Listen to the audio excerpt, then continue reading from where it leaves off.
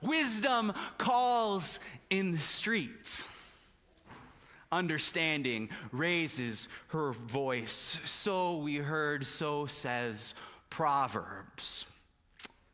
Now, I hear a lot of noisy voices with a lot of opinions about most everything, it seems.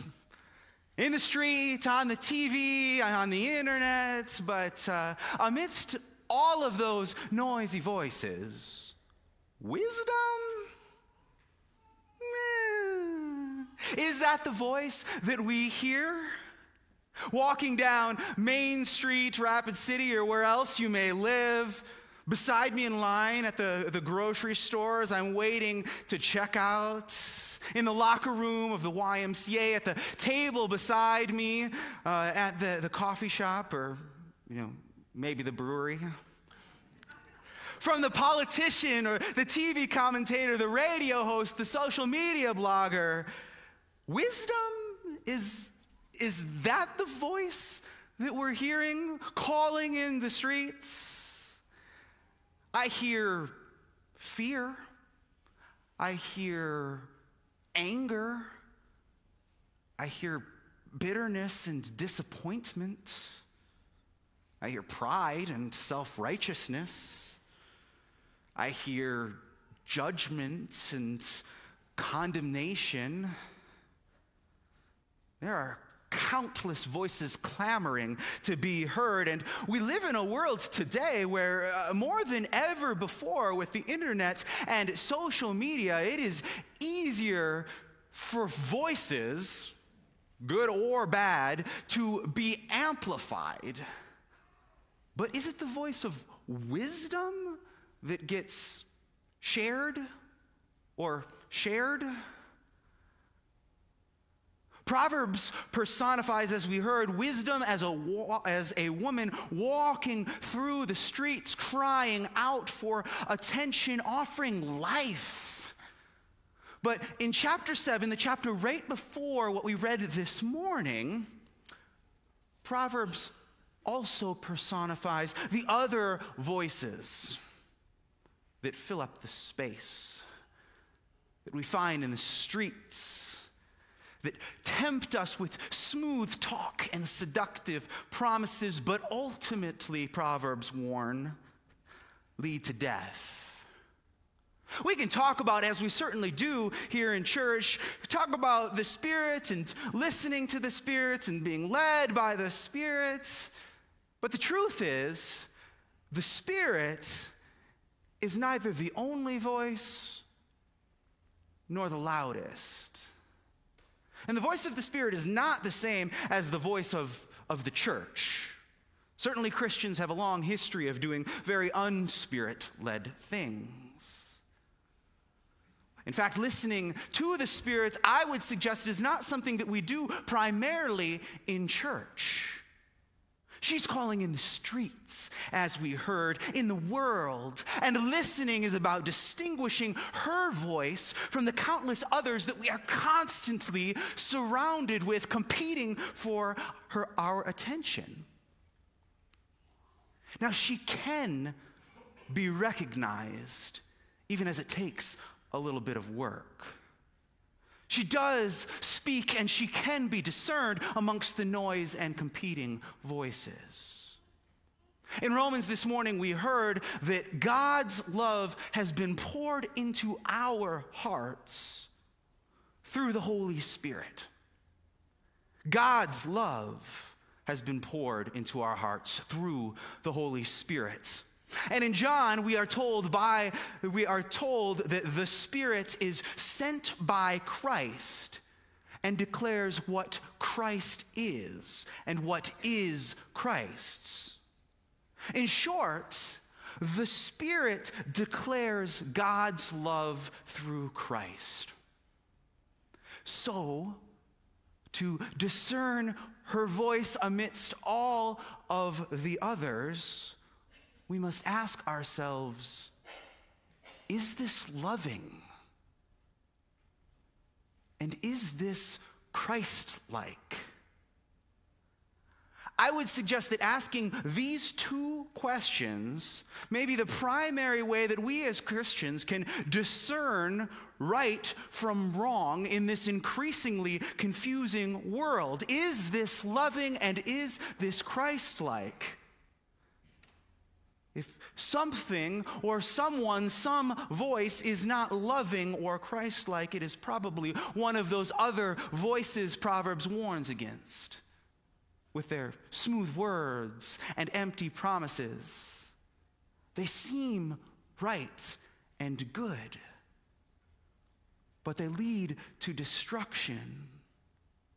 Such voices do not appeal to the Spirit of love that dwells within us. The Spirit poured into us, as we heard in Romans, God's love given to us. These other voices with their smooth words and seductive promises appeal to the sinfulness that maintains its hold on us and on the church.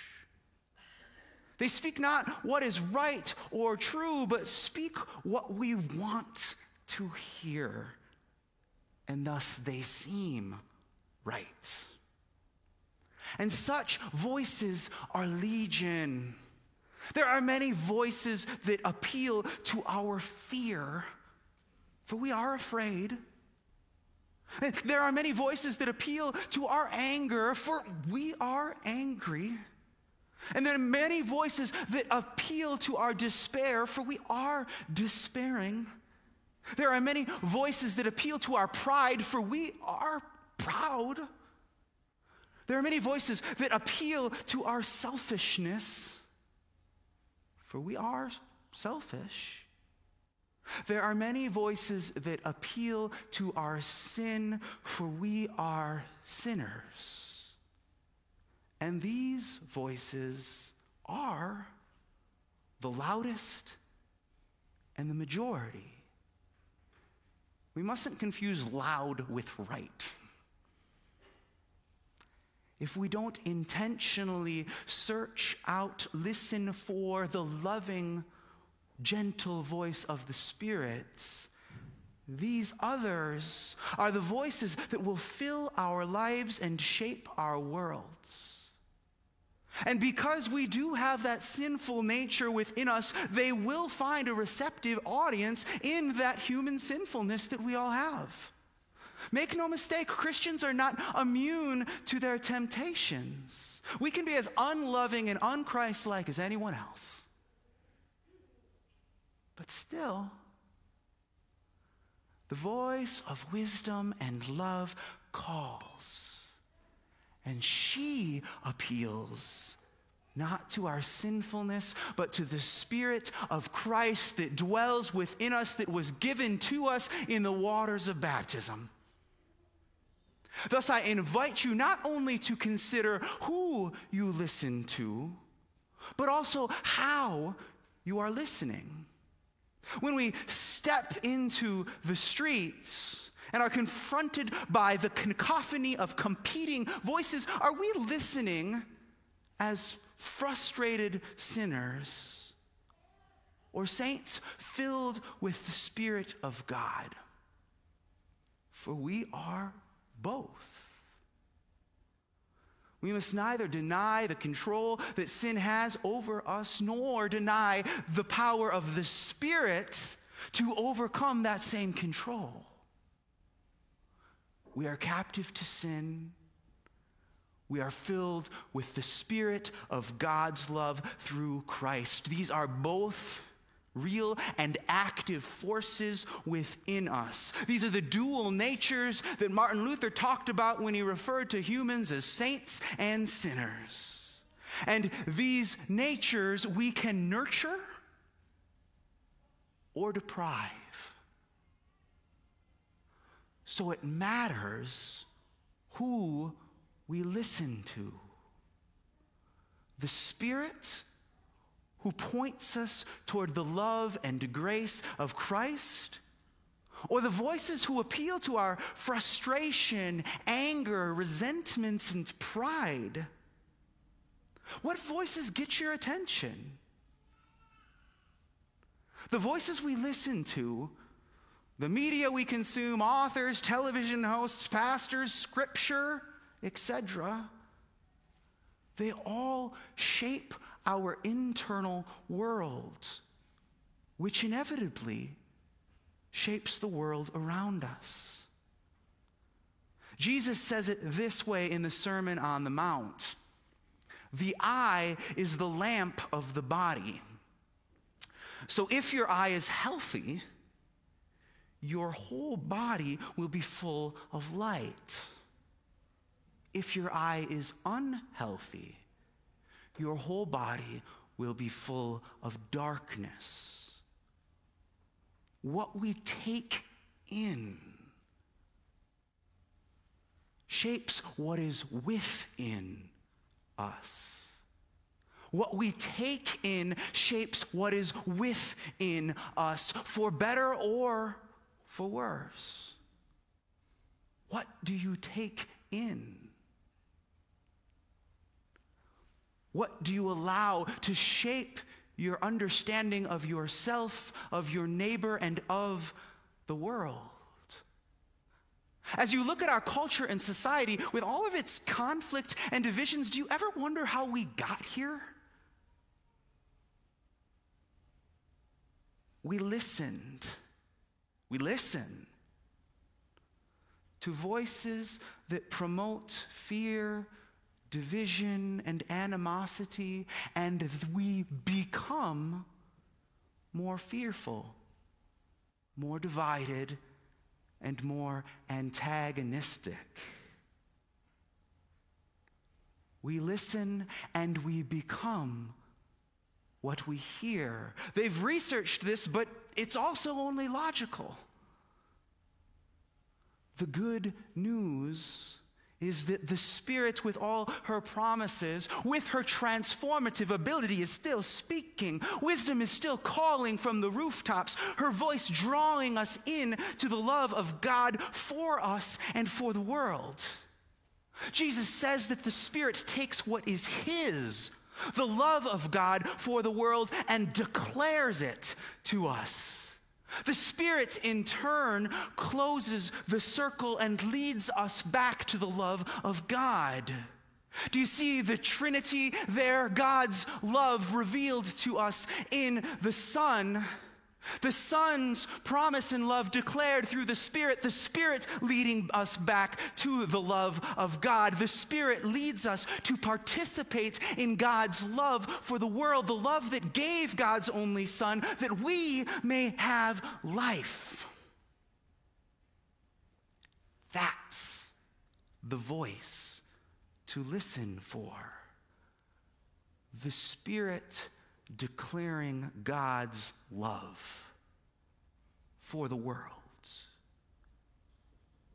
By the fruits, you will know her.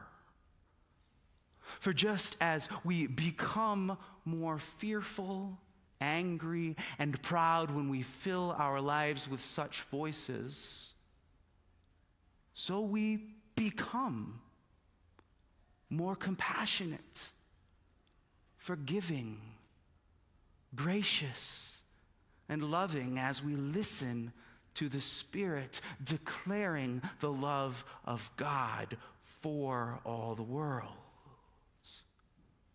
Listen. Does not wisdom call? And does not understanding raise her voice? On the heights, beside the way, at the crossroads, she takes her stand. She cries out, "To you, O people, I call." The Spirit of love is calling, declaring God's love for you, declaring God's love for our neighbors, similar and different from us, declaring God's love for all creation, and beckoning us to participate in that love. Are we listening?